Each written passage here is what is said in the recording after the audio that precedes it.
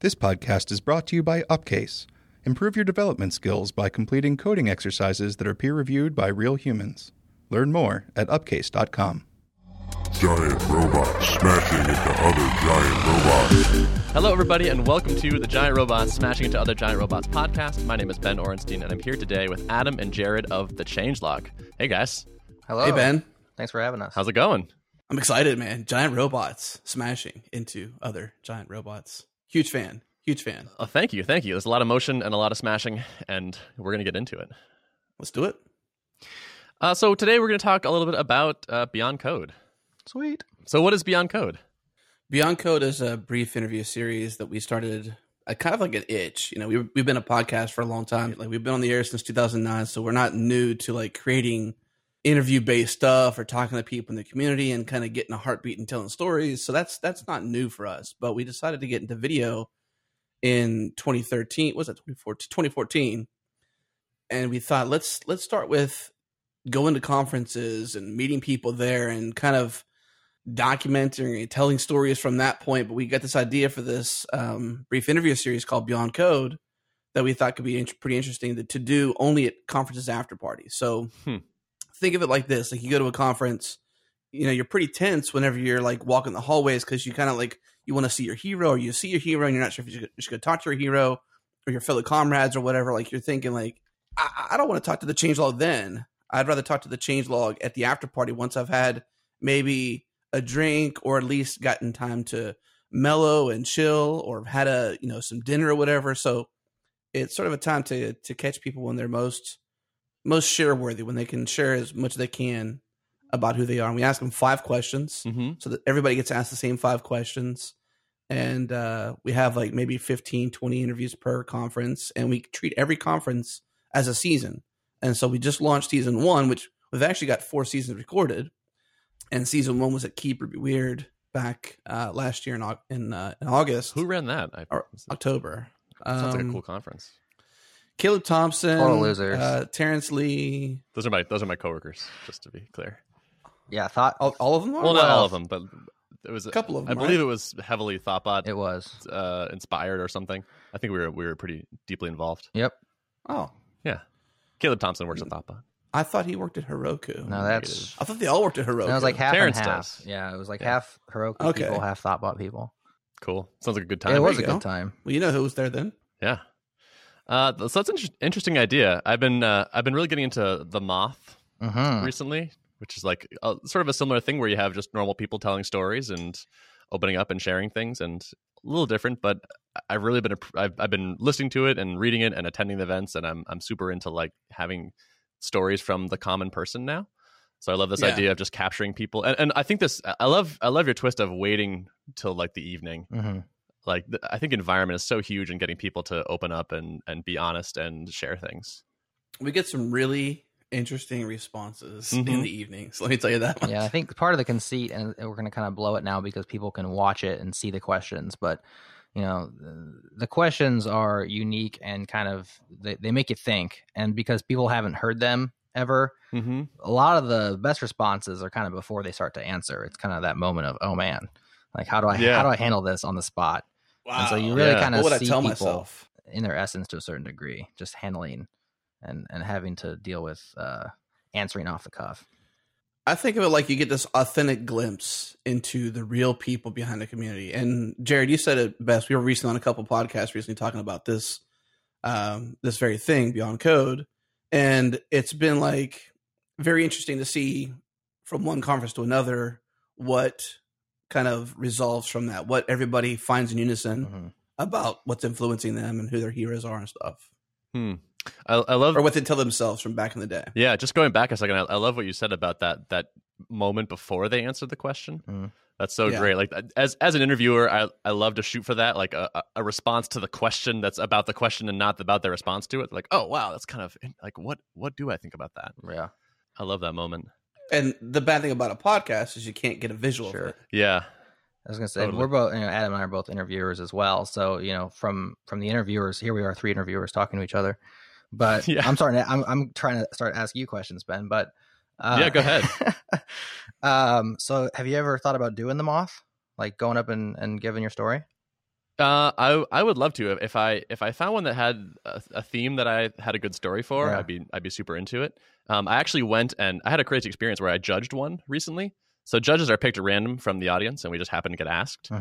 So I got to do a Moth event as a judge, which is super interesting because the audience tends to often disagree with your ratings and whatnot. Right. And it takes a lot of. Is it like a 1 to 10 scale, or how does it work? So it's So after every story, there's an MC that sort of fills time for a little bit, and then you deliberate with your team or with your co-judges. I had 2 other friends with me, and so we would figure out a score, and then you do a 1 to 10 with a 10 with a decimal place. It's like a 7.3 kind of thing. Mm-hmm. And it's so interesting because it's actually really hard to do judging fairly because people in the latter half. Or because you have to sort of figure out what your scale is. So the first person goes up and you decide, okay, that felt to me like a 7.4, and you have to then do everything after that relative to that first person to make it fair. I see. You can't realize, oh, actually, you know what, that person was way better than I thought they were. Therefore, that was actually more like an 8, and so future people. This is very tough, and no one is doing it as a professional judge or has experience generally. So there were other groups. So we got some boos from the audience because we started off with our score, or our scores were lower than theirs. But what we found is, as the competition went on, it became clear that there were much better people going, and so we had space to go up. And other judges had gone way up really early on. So it's like, okay, their first score out was like a 9.3, and then someone who was way better came out. They're like, well, that was a 9.8. And then someone that was better than that came out. It's like, well, where do you go? So I was pretty pleased with our score spread at the end of it. So that's like a whole behind the scenes that they don't ever reveal on the podcast. You just hear the stories. I didn't know there was even, so people win basically. People win, yeah, exactly. So they're competitions. Cool. And they have like different levels of it. So the one I was at actually was people had already won like a local story slam. This was called a grand slam. So there's different graduations. Right on. So what I was saying about being interviewers is we kind of, our job is to highlight the guest, highlight the person who's being spoken to. And so you want, as a reaction, is like you want to ask good questions, and you want to ask the questions that you wish would be asking if you weren't being the interviewer, right? If you were listening. And so I revel in the moments where somebody says, oh man, that's a good question. I was like, oh, thanks. Like I'm doing my job well. Every once in a while I'll throw up is it a meatball? What's the term? Airball. No, not airball. It's where they can hit a grand slam easily. Softball. A softball. Oh, yeah, I'll throw up a softball. Where like the answer is obvious, and then I'm just like, shouldn't ask that. So the cool thing about Beyond Code is we have the questions that have resonated really well with the interviewees, and so it's fun. We don't have to think; we just ask the exact same questions, sit back there, and just watch the reactions. It's really interesting. Yeah. So I don't want to spoil them, but do you want to share maybe one of them just so we can get a flavor of it? You want to do it, Adam? Well, the first question we ask is, who is your programming hero? And what's interesting about that one is it tells not just who was the most influential person to them, but sometimes like people go back in academia, or they'll go back to like their mom or dad, or someone that was early on influential, not just like a programmer, somebody who was just really like instrumental in their development as a software developer. And I think that one's kind of interesting because sometimes you get like the one word answer, and then Jared and I are behind the scenes. We're like, tell us why, like off camera, because we're voiceless in the way the production is done. So the interviewing is a voiceless interview, although we've teetered on the idea of whether or not we should put our voices in it, but we kind of make some cameos here and there, but pretty much it's mostly voiceless, and it's all focused on the guest, like Jared was saying with interviewing. And so I think that question's a pretty interesting one because everyone's got a very unique answer to it. Some have bias against having heroes or what heroes are, and then you kind of get this wide, diverse response based on the community, based on who is in the community. And so I think that's really interesting when you're running a conference. It's like, not only am I running a conference because I'm interested in Ruby or JavaScript or Go, I'm also interested in this community, the people that is behind this software. Oh yeah. And I think what we do with this series is we really get a chance to see the people behind it. And that's what that one question does. And there's a couple other questions that are pretty interesting, but that question actually comes right off our show. So we have, on the podcast, we always close with our closing questions. which are kind of a rotating group of about 5 questions. And who's your programming hero is always one that we ask almost every single week to our guest at the end of the show. And the fun secret behind that one is it's a great way to source new guests for your upcoming shows as well, because you find out who the heroes are of the people that you're interested in, and usually they're pretty interesting people. That is a great. So I always ask, or as of recently, I ask our guests at the end of the show, like, hey, who should we have on that you know? Mm-hmm. But I like the hero tweak on it, because it's like, then it's sort of who's amazing that we should have on that you know, I guess. It's sort of built into that. Right. Who inspires you that we should have on? And that question's timeless. I mean, it doesn't really, it transcends communities and the time, whereas, so many things in our world are so time-centric. What was in 6 months ago is out now. So we have some timeless questions, and then we also have some questions which really do kind of reflect the fact that this was a Ruby community at the end of 2014. So one of those questions is, what's the most exciting thing in software right now? And so that's one that you get a huge array of responses to that, but you get, but it's flavored. It's flavored by the time and the community. And so it's kind of fun to watch those answers start to change as you move from kind of group to group. It's really kind of interesting. Is this secretly just a way to get you to give you an excuse to attend fun conferences and call it work? Pretty much. Yeah. How'd you find that out? Because I've been doing that for years. Well, it's honestly, it's a really good business plan for us, because our main mission at the Changelog is to grow our podcast listenership. So everything we do is ultimately based on either growing a couple of different metrics, and one is podcast listenership. So we figure if we go to conferences, one, it gives us a reason to do fun, expense-based, business-based things that we can go and meet people, and it's a business expense. Right. Give away shirts and whatnot. Yeah, give away T-shirts, do all sorts of fun stuff. Meet the actual people who care about our show, and come up to us and be like, "Hey, man, I listen to your show all the time," or "Wow, I just found your show, and I've gone through the whole backlog already." And we're like, "Really? 180 some shows you've gone through? That's crazy." Yeah, that's 180 hours. But yeah, it gives us a reason to go to conferences. It gives us a reason to meet people, and it gives us a reason to just make new partners in the future of software development. People who care about the show. People who care about what we're doing with Changelog Films, with Beyond Code. It gives us a chance to really just show who we are and get to meet a bunch of people too. Mm-hmm. Have you cut anybody that you interviewed and then afterwards said, "Yeah, that wasn't that great. We're not gonna put that one out there"? I think we've only cut one interview from the first season, and it wasn't because of the quality of the guest. It was because of we had this obnoxious song letting us know that it was the evening was done. Yeah. And the song was Closing Time. Closing Time, yeah. And the guy played it playing on repeat over and over, loud. Yeah. Oh, it was horrible. So it ruined our audio. Because we're on site, we have to deal with, and at the after party, we have to deal with all of the circumstances that come alongside that. So it's great for certain reasons, and then it can backfire as well. Yeah, totally.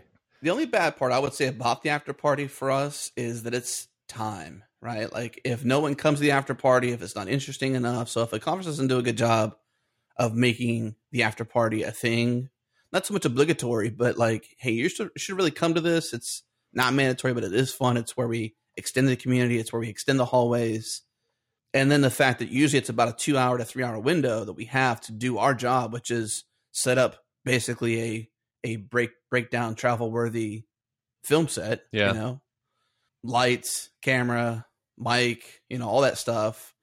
And we tweak the lighting, we tweak the mic, we have a boom microphone. Like it takes probably a good 45 minutes to an hour just to make sure it's solid for production. So we got to get there early. And usually before that, we were already at the conference doing video there too, shooting highlight reels or, different things that we're doing for the actual conference themselves. So it's a lot of work. And then we got to do all this in like a 2 to 3 hour window. And then we also have to break down, inhibitions of like, do I really want to be on camera? Right. Am I that interesting? Am I that cool? And it's like, well, no, that's not the point. Like we want everyone who comes here to feel welcome. Like this is everyone's welcome here. I don't care if you've shipped anything ever. Like we want to hear your software development story. Like, are you just breaking in? What's interesting to you? Are you, a neckbeard like Jared says sometimes, then share your Neckbeard Stories. Mm-hmm. Yeah, I think at Space City JS, which was that the second one that we did this spring, it was highly attended by Code School grads. Not, which school was it, Adam? Iron Yard. And so there's a lot of people who they literally had just graduated, like, was it the day before or something like that? And so we were interviewing them, and so they have very much had, the typical imposter syndrome of like, you don't want to have me on. And it's like, no, we really do want to have you on. So we had to do a lot of that kind of work as well. But those interviews turned out great. I mean, their insights are just as useful as anybody else's. Oh man, Totally. Even more sometimes, I would say. I find it kind of shocking how much people that are new to the industry will discount their own experiences and skills. Yes. And I know that's totally normal, but like, it's like you've just spent probably 1,000 hours working on this. Like you know more than you think you know. You have things to share and to say and to teach. Yeah, I agree. I think it's a shame people feel that way. And I think that's what we love most about doing this show in particular. Because we want to have, some of the speakers come up and give an interview because that's always interesting too. But we really want to encourage those who feel like they're imposters to come up and not be an imposter, because we get some of the most unique, genuine answers about who their heroes are, what they want to go back in the history of their life and tell themselves about programming, or, what's interesting in software today is a really unique perspective from all these different perspectives. Mm-hmm. Totally. I like the way you shoot these videos too. It's like it's a face. It's like black background, lit up pretty brightly, it's intimate, as if you were standing really close to someone and have like a really intense conversation with them. Well, the idea behind the cinematography of it was to make it feel like as if you went to the conference or you were there having that conversation with them. And it's like, it's to focus on the person. Now, personally, I appreciate and thank you, Ben, for saying you like the video. I will tell everyone that season 1 was our worst looking. So we've only gotten better since then, which could be a good thing because we've learned a lot about video. We've learned a lot about lighting. We've learned a lot that you don't light somebody super bright in the face. I remember, Jerry, when you were at the stand and you're like, dude, it's way too bright. I'm like, no, it needs to be bright, man. It needs to be as bright as it can. And I'm like an idiot when it comes to lighting. We're very much cutting our teeth on the Keeper Revered crowd. So yeah, the depth of field was super shallow, so you can actually see the people when they move. They kind of like move in and out of focus a little bit because the depth of field was so shallow. So we've learned a lot about aperture. We've learned a lot about lighting. We've learned a lot about everything. So it's been a labor and an adventure for us as well when it comes to learning how to shoot video and do what we do. Have you are you familiar with the Wistia people? Yeah, I love Wistia. Their blog is amazing for stuff like that. Oh man, they've taught me so much about video and marketing, and they're like my hidden secret. I love Wistia. We actually use Wistia. We're on their $100 plan because we love them. Yeah, we love that. We use them as well. The actually, metrics and stuff. They're local to Boston. They're in Cambridge, I believe now. That's right. Yeah. And so I actually had them in to the podcast, Brendan and Chris. So you can hear them on Giant Robots. Awesome. Wow. Or you should have them on your podcast. They're great. They speak really well about their business and all that.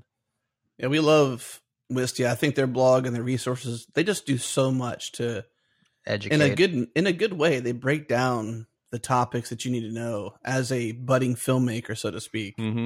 For everything from audio to lighting to the camera to the gear you should get and the whys and the hows, and if you're hiring somebody in-house, what kind of person that should be, in terms of like a videographer or whatever. And I think that the future in video for businesses is bright. And I feel like one of the reasons we also did this was to establish some new alternate revenue routes. So as a sustainable or a desire to be sustainable podcast, I'm full-time, Jared's part-time right now. We wanted to find ways we can sustainably grow ourselves, enjoy what we're doing, make it a lifestyle business, and, grow around a community, serve a community. And this was one other way we've found to do something interesting for the community, but also make a little bit of money along the way and diversify how we can make money in the future from our media business. Yeah, totally. That's awesome that you are able to do it full time. Yeah. As of February, stepped away full time doing this. And in retrospect, I would say not because of where I came from, like what I left, but what we've done here and what we've done this year. Just super proud of what we've been able to do this year. Way more than I expected to do this year. So we've done really well. That's interesting because I feel like some people jump onto a side project full time and they think their productivity will explode, and that doesn't happen for them. Like in some ways, the constraints were helping them prioritize and get things done more efficiently. But it sounds like that hasn't happened for you.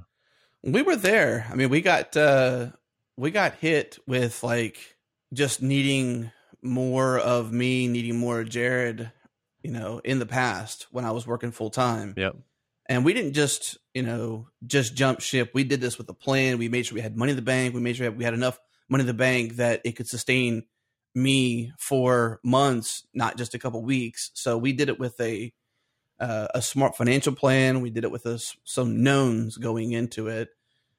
And on that, I was surprised that things took off so well. But I guess when you devote your full-time effort towards something, beautiful things happen if it's already going the right direction. Mm-hmm. So that was definitely, to me, it was definitely like a response, like this is the right way to go. What you were doing before was really interesting, really, really good. I work for a nonprofit, so I have a really huge heart for helping people in the world, and this nonprofit helped raise funds for other nonprofits. So we really did a lot of fun, interesting work that really had an impact to lives. And so it was hard to step away from that kind of ambitious goal to just run a podcast. And I say just run a podcast, but it's not just running a podcast. It's a lot more than that, which I know you know, Ben. So well, I'm a little spoiled in that I have a Tom who does a lot of the stuff that's not just the running the podcast, and very well. So I'm kind of just the fool that shows up and talks on the mic. You're living the dream, man. I am. I totally living a dream. I got very lucky. Hey, quick aside: do either of you have any positive experiences with Media Temple? I love Media Temple. Yeah? They're interesting. Yeah, sure. Well, Adam, it sounds like you already know, in fact, then, that for years, Media Temple's grid service has been the web hosting choice of more designers, developers, and creative professionals than any other platform. I would definitely say that Media Temple has done a really good job on the design community, which I'm sure they're trying to do with being a part of this show, is to reach out to the developer community with their new virtualized servers and the interesting things they're doing around that front. I think they're making good progress. They got a good product going down. That's the but grid. They definitely are really well known in Capital G grid. It's not a cloud, it's a grid. It's a grid. Yep. Yeah. I like being on the grid. Yeah. It's fun. Some people want to get off the grid. This is a grid that you actually want to get on. Yeah. You want to be part of it. You want to plug into it. You want to connect to it. Grid hosting, man. That's where it's at right there. The problem with clouds is they're so ephemeral. Like, how do you plug into a cloud? They don't have, when you push the plug into it, it just kind of just goes into the vapor air. Absolutely. With the grid, you've actually got, it's opaque, it's you got the solid plug. as a rock. You can put the plug in the grid. They totally do. And I got to say, their website is beautiful. Is it? This, as far as a marketing site, I want it. Yeah, they do a really good job. Oh, this is a really nice website. Yeah. Jared, can you give a suggestion, an improv suggestion to Adam for what he can read the rest of this as? What event just happened to him that's going to cause him emotions? He just found out that his wife was pregnant. Oh, okay. Just hypothetical. There's a special discount for Giant Robot listeners. Use promotional code ROBOT25 for 25% off web hosting. Oh my God, my wife is having a baby. Go to MediaTemple.net and enter your promo code when you sign up. Do it now. I'm not sure I felt the emotion, but you said you were so explicit in the situation that was happening that I felt like I could better picture. tell than felt, I guess. I get so excited right now. And now can you do the ad read as if you were in a closet and you were afraid of someone detecting your presence? Oh, you gotta whisper it, Adam. For years, Media Temple's grid service has been the web hosting choice. Wait, what was that?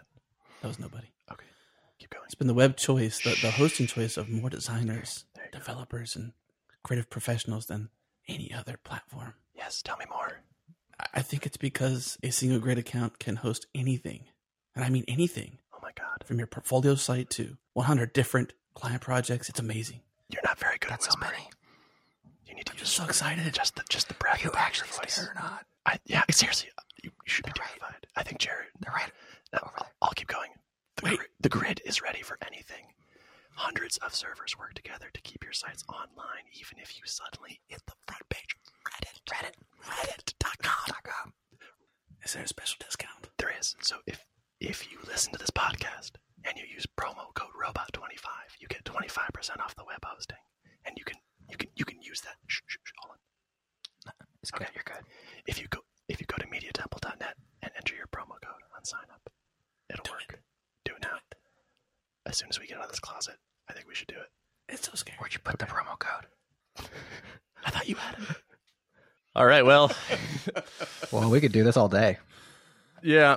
I've been listening to a lot of Comedy Bang Bang, which is like an improv comedy podcast, and so taking your cues, it's leaking into my life. I like it. I couldn't really stay on midway through the role. I had to like morph it into a new role. Like I was somewhat more powerful than the monster outside. I just felt like I could I can handle it. I could detect that there was a change in your you voice. Were actually trying to scare it. I was just too excited about the ad. I couldn't care about the monster. I'm so excited about Media Temple. When there's 25% off web hosting, how can you? Who could be quiet at a time like this? It's a grid, man. Perfect. Well, somehow Tom will make that work. Maybe you're the best, Tom. Yeah, Tom, we love you. He's rolling Tom, his eyes. come work for us. Oh wait, no, hey, hey. No poaching, Jared. You can't poach while I'm sitting here. All right, Tom, let's talk later. Virtually. When Ben's not sitting here. No, I'm just kidding. God, awful. So rude. So not to like talk shop too much, but I do have a couple like interviewer podcasty questions. One is we're actually at a similar number of episodes. I think you're on 170 something, 172 or one, somewhere around there. And this is 165 for us. And I'm curious, do you ever feel burnt out on doing interviews or the format, or do you feel like you need to make changes to keep it fresh? Like how do you keep it fresh after hundreds of episodes? Good question, Ben. You want that one, Jared? You want me to take that one? Yeah, it's a good one. This is something. Well, that was a good question. Ben in the back, he's pumping. I did a fist pump. He's doing the Arsenio Hall for those who are above 30. That's my goal. Yeah. So, I mean, keeping it fresh is difficult. I haven't dealt with personal burnout of doing interviews. I just enjoy it. Like yourself, I'm a full-time software developer. So unlike you, I work in my basement and only interact via Slack and Twitter, so for me, it's an outlet to talk to people who are smarter than me about software and pick their brains. And so I just kind of feel like I'm cheating to a certain degree. So my personal interest in interviewing people is not waning. Now, I haven't been doing it as long as Adam has either. I've been involved since the end of 2012. He's been doing it since 2009. But keeping the show itself fresh is something that we definitely think about. And we've thought about other formats, but we always think about them in the context of a new show. And we always bat around the idea of these new shows because the changelog is very established and it is what it is. And I guess we're a little bit, is tepid the word? I don't know, concerned about changing something that is working so well. So we're always batting around the ideas of brand new shows that we could just test out. Yeah. But I don't know, as far as the changelog itself goes, we just, try to find great guests every week and just keep on doing our thing. Adam, can you add to that at all? I would just say that open source is so wide and so diverse, and it's only gotten much more wide and much more diverse over the last several years, that the constant changes of open source alone keeps it fresh, make it interesting to just the format. When it comes to interviewing, I think when you're always exploring the depths of software, whether it's Clojure, whether it's TypeScript, whether it's JavaScript, you're always going in different nuances. And Jared and I never come to the table, or at least not too often do we ever come to the table as masters in the field. So we always come with this childlike wonder, desire to learn more. And I think that sort of bleeds out in us as technologists who just love to learn and love to just tell stories or expose stories or find the story in a story. And I think that's what always just drives us to kind of keep doing it. But, on that note, we love the format of the changelog. We love what we're doing there. We love the interviewing process, but we would be lying if we haven't said that we've thought about other formats. And as Jared said, usually that leads to like a different show or a new show or, diversifying our topic list. But then we're like, well, then that makes the main thing not the main thing. So it sort of fractures our efforts. Right. And it's like, it's this constant battle of, should we diversify and have more shows, or should we just sort of have different shows within a show and keep it all under one sort of umbrella, which I'm kind of leaning towards for a bit in a way to sort of dog food it internally in the show. And like, if it gets successful and people like it, like, hey, let's make this its own show. Well, I mean, I like what you guys are doing at ThoughtBot. You have diversified your shows quite a bit. Now you have the Bike Shed, which is a great show, by the way. And I think there's an iOS show as well. Build Face. Exactly. So then you have, you're keeping Giant Robots what it is, but now you have these other avenues for different types of conversations, which is great. But you also have, a massive staff and a lot of different people that can do the shows. It's not Ben's like he scoffed at the massive staff. Maybe he doesn't feel like that. Staff. Well, you have a big team, and so you have these people who can, if you yourself were doing 3 shows every week, that would be tough to handle. But so every time we come up with a new show, it's like, well, let's think about this logistically, and then who's going to do it? And how it's going to work, and can we keep it consistent? And when we fail at it, all these monsters bop their heads up, and it's like, yeah, maybe you should hold off on that until it really clicks, really makes sense. Now, Beyond Code, now that's the example of doing something different. Right. I think that's a natural, good fit because we don't go to a conference once a week. Our aim is maybe 4 or 6 a year. Mm-hmm. So it keeps us maybe every couple months with a new episode or a new season of Beyond Code. Mm-hmm. But it also gets us going out into the community where it's not like a podcast where you are at home. Like I'm in my home office, you're at your office, and Jared's at his office. We sort of get out into the community. We get out to meet people, and it freshens things up and it shakes it up a little bit. Yeah. And that is nice because the podcast is really one way, basically. Right, like there's not a lot of interaction going on, back and forth, except for the guest and the host. Right, and I've said this before, but there's this weird thing where like there are thousands of people who will listen to this conversation, and yet I don't think about those people at all. Yeah. Oddly enough, when I'm recording, like if you could put all those people around here, like if I could see them all, I'd be like, wow, we're broadcasting in a stadium or something, and that would be kind of intense and weird or intimidating, possibly. But it just feels like we're just having a conversation and it happens to go out later on. And people that's what I love most about podcasting is that moment. There's like, you can take this 3-person sit down basically and turn it into a, multi-listener experience that's shared across years, even depending upon the podcast itself. Yeah. And I think it takes an intimate moment that can be where you let your guard down a little bit. Like Ben gets us to trust him, so we give him more information, and suddenly it's all public information. That's Ben's goal, right? Yeah. By the way, we are recording this. I don't know if that was clear or not. Yeah. So you touched on podcasts being shared across years. Does that happen? Do you have analytics to see is that true? Do people really engage with that old stuff? Man. Yeah. I mean, people, like I said earlier, they'll find our show and they'll be like, holy crap, you got 170 some episodes of this. We have a guy in our Slack channel just last night posted his comments on episode 156, was it? Or 153. And so that was last fall that we recorded that. And he's actually gone back and given us pretty good feedback on like all these episodes through the years. So he's just going through the catalog and picking topics that look interesting to him. And he's listening to those shows. And that amazes me. I mean, like you said, I totally forget that people listen. I don't even think about it. And then when somebody comes by and they're like, hey, I love the changelog, I'm like, seriously, there's listeners out there? That's awesome.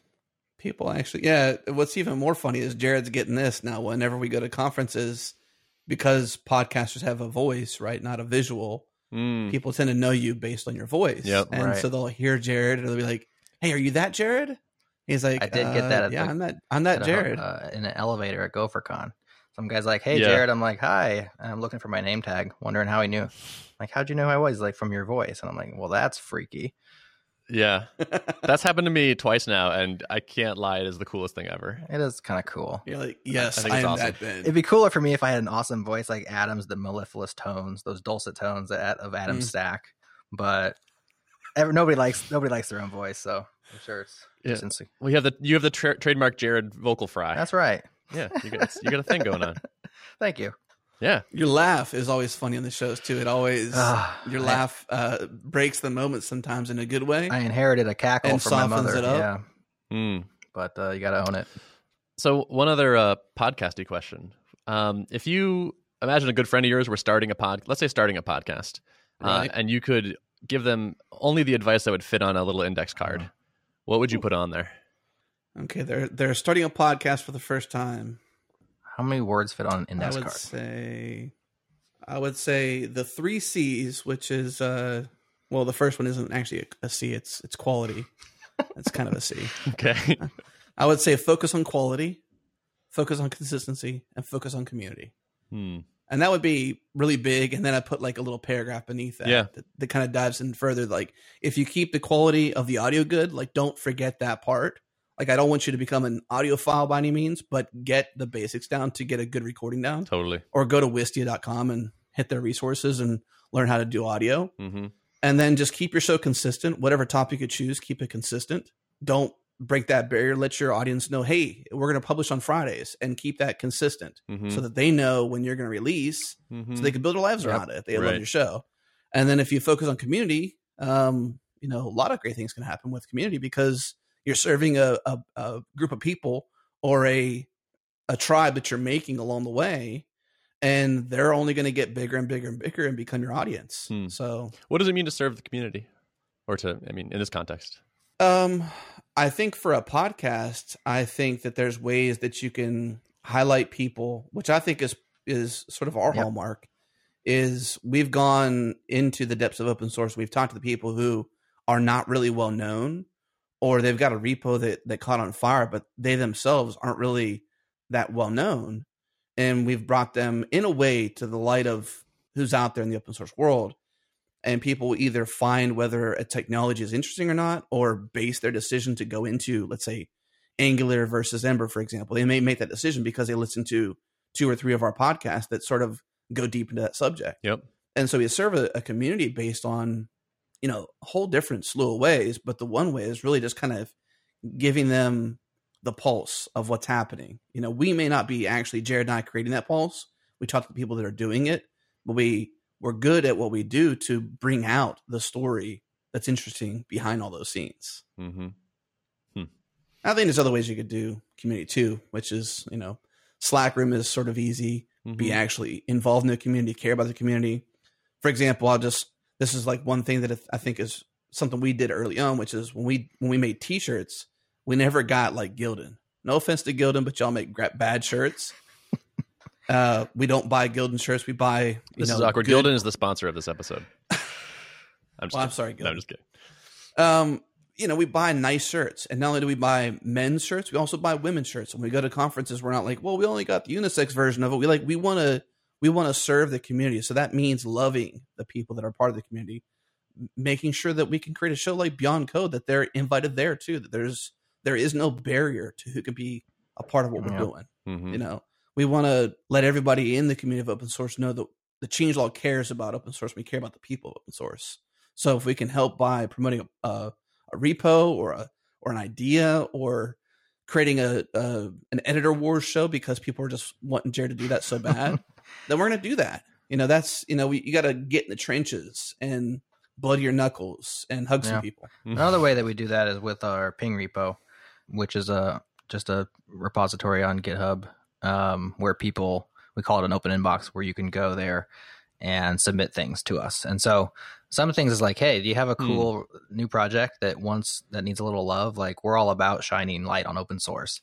Given that small, the little guy who's got something interesting, but there's so much noise out there, or so many bigger players in open source now than there ever have been. Just, when Facebook open sources anything, they're immediately going to be at the top of Hacker News. But maybe this other thing over here is just as interesting or just as valuable, but he just doesn't have a voice, or she doesn't have a voice. So we provide a voice there. Also, our listeners go there and submit show ideas. And so many shows, especially in the last 6 months, have been a direct result of a listener request. Like, hey, I would love to hear about this. In fact, they can just mention somebody who they want to have on. And then we see that as a little bit of a community service, is saying, you wanted to see this show, we put it together for you. Here it is. Yeah. I'd like to see us doing that more. So, by the way, people listening, if you have a suggestion of someone that we should talk to, please mention Tom. Actually, at ThoughtBot Tom, go right to the source, and he'll make it happen. There you go. Do you have an open repo where you do this kind of stuff? We don't have a repo, but I'm realizing we maybe should. Yeah. There you go. Yeah, Ping was interesting for us because Ping makes sense, right? Yeah, no, it's a cool idea. I have an AMA? I've been experimenting with. I do have an AMA. It's kind of the same idea for me personally. Yeah, and that's been a cool experience. So I could see how it would work in general. But that's interesting. Well, so is there anything else that we should cover that we haven't touched on yet? Well, to recap, the changelog is member supported. We are doing some interesting things in films. So we're not only just going to conferences and doing like highlight videos or daily recap videos or interviews there and kind of getting a pulse of the behind the scenes, but we're also taking a notion from Wistia. We're working with different engineering teams out there to go in and sort of like documentary style get a heartbeat of who their engineering team is to make them be able to show off more of who they are, basically. And it kind of is a little bit marketing, a little bit storytelling, but ultimately it's to show off who is who in engineering teams, what they're working with, what kind of environment they are, what kind of culture they have. And in the end, it helps them become more recognizable to their peers, or just be able to show off what they're working on and ultimately attract new engineers to come to the team and stuff like that. So we're doing lots of fun stuff around that. We've been huge fans of Thoughtbot since like forever. Yeah. Thank you. I feel like in a way we've kind of grown up with you guys because that's awesome. I remember when you were like less than 10 people, you know, and now you're at what's your count now? I think 86 or something. Yeah, that's a lot. And you're in like multiple countries, and you know, Chad's having a heart attack, you know, because he's like got so much stress. Can you say the rest of what you're about to say as if you were having a heart attack? I don't know. I don't know how to have a heart attack. I think I would probably just like grab my arm or something. Yeah, it's hard to. The visual stuff is real hard for the podcast medium. Yeah. Well, my face was heart attack mode, but my voice was still totally podcaster. So such a pro. I was telling this to I think it was Brian Cardarella of Dockyard. We had him on the podcast earlier this summer, and I've kind of, you know, quietly been following both Thoughtbot and Dockyard to a certain degree, just in terms of technology choices and interest over the years. And now you guys have expanded in such a way that I'm just overwhelmed by the breadth of the technologies that y'all are into over there. It's like your blog is diversified at such a point where it's, I don't know, I think inspiring is not the word, because it's more like it feels like you're just crushing everybody under the massive weight of technologies that y'all. I mean, the blog is called Giant Robots Smashing into. Yeah, but I feel like it's giant robots smashing into me, and I'm like this tiny little robot. Like, I cannot check out all these technologies. I'm not sure that's what we're going for, but hey, that's a really strange compliment. That was I'm going to take it as a compliment. Okay, fair enough. It was meant as a compliment. Yeah, that's great. Yeah, but relatedly, I would say that your guys' blog shows up in Changelog Weekly quite often, which very often. Changelog Weekly is a newsletter that we ship every Saturday morning, where it's a editorialized take on what was interesting open source that week. So headlines, links, repos, people who videos, people who come and post their projects into our ping repo. We'll feature them there. So that's another thing that we've been up to recently that people really seem to enjoy. Awesome. Cool. Well, guys, it was a pleasure talking shop with you. Thanks so much for having us on. The pleasure was all ours. Yeah, it was great, and nice improv work, Adam. I try. Yeah. It's been a lot of fun, Ben. I appreciate it. Yeah, likewise. Today's show is produced and edited by Tom Obarski. If you'd like to access the show notes for this episode, you can go to giantrobots.fm/165. Thanks for listening.